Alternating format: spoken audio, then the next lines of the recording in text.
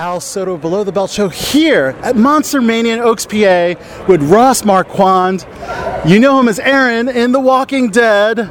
Wow, the first part of season 11 was amazing. I cannot wait for the second part. I know you can't say much, but I guess in a few words, if you can tell us what can we expect for part 2 and part 3. One word: aliens. Yes!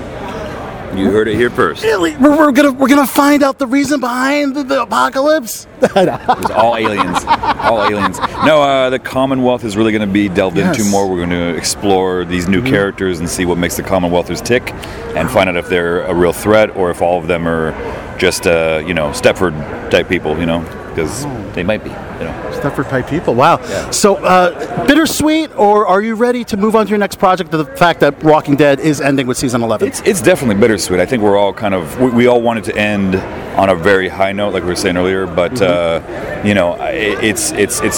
it's been fun to play these characters for as long as we have. But I think we're all ready to wrap it up in a nice way and end on a high note, and then see what happens in the next iteration of the show, where it's spin-offs or the movies. So there's going to be new life for the characters and the show well after this. So it's good. We love hearing it. Do you have a preference of which spin-off you'd like to work on, one in particular is the Tales of Walking Dead, a single episode, dedicated to the character of Aaron? That would be fun. I want to pitch my own spin-off called Darren.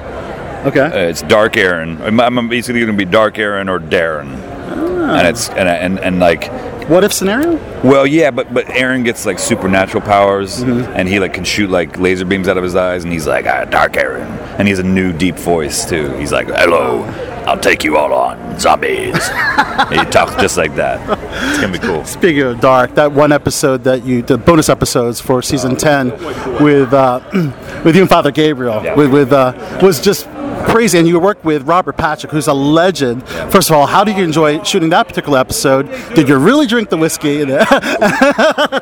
We sure did drink the whiskey, actually, because it's we didn't want to get bombed, of course, but it's so difficult to believably play drunk that we thought, we have a little bit of whiskey to kind of take the edge off. Method.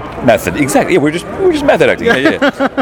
But I love it. Yeah, I mean, we had 3 weeks to shoot it, so we had plenty of time, and we weren't trying to rush it or anything. And that scene, we had a whole day to really shoot all that. So that was great that we took our time, and it wasn't like this, crazy rush day. It was just for the first time in years, we're getting to see what life would be like in a peacetime moment, right? With these two men just shooting the shit over whiskey, It's cool. I love it. Now, is there a reason that your impressions were not brought into the show as Aaron? I was curious why that talent wasn't showcased. Well, Scott Gimple really was a fan of my impressions when I first got the show, and Greg Nicotero sometimes has me do Christopher Walken if we got a little time to kill, and he'll have me run and do a scene as Chris Walken. But I would like to give it a whirl, actually, and see if I can confuse people on the show and throw them off. Do my Negan, and people are like, "Wait, is that Negan?" And then it's actually Darren, Dark Aaron, coming this fall.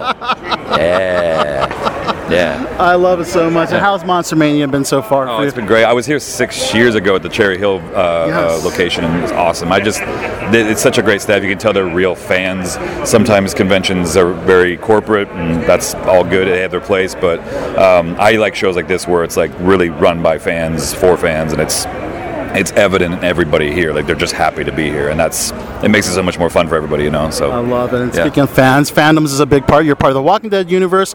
You're part of the Marvel universe. Are there any particular fandoms that you would love to work on? Well, I've done some stuff with Star Wars. I've done video games, and I've done Phineas and Ferb, Star Wars. Great. I've done plenty of video games and whatnot. But I really would love to be in Mandalorian or something. Live action. Yeah. Yes. If they do more Star Wars movies, I would. Dude. I want to. I know that was my childhood. Mandalorian. Yeah. The Star Wars universe, Walking Dead, and Marvel. That's 3 of my favorite fandoms. Yeah, exactly. Yeah. Just check them all. Yeah. There you go. You're listening to Dave Filoni? Ross Marquand. Yeah. Please. Yeah. Thank you so much. Of course. Of course, yes. The Rick movies, we're really excited about that as well. The Rick James movies? Rick James. Rick Grimes movies. Rick Grimes. I didn't know which Rick you were talking about. Got it. Yeah.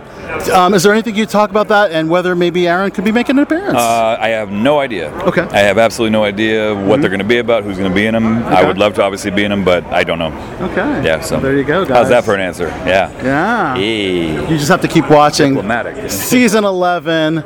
Wow, it's closing out the chapter of The Walking Dead. So thank you so much, Ross Marquand, for talking with us here on Below the Belt Show. Thank you very much, man. Yeah, absolutely. Thank you very much. And one more time for good measure, let us know who you are, and you're on Below the Belt Show. It might help to have this. Below the Belt Show? Yeah. Yes, got it. Okay. My name is Ross Marquand, and you're watching Below the Belt. And one more time with your character from Walking Dead. My name is Ross Marquand. I play Aaron on The Walking Dead, and you're watching the Below the Belt Show. Yes! Below the Belt Show. Yes! The Below the Belt Show. Yes! All right. All right. Good.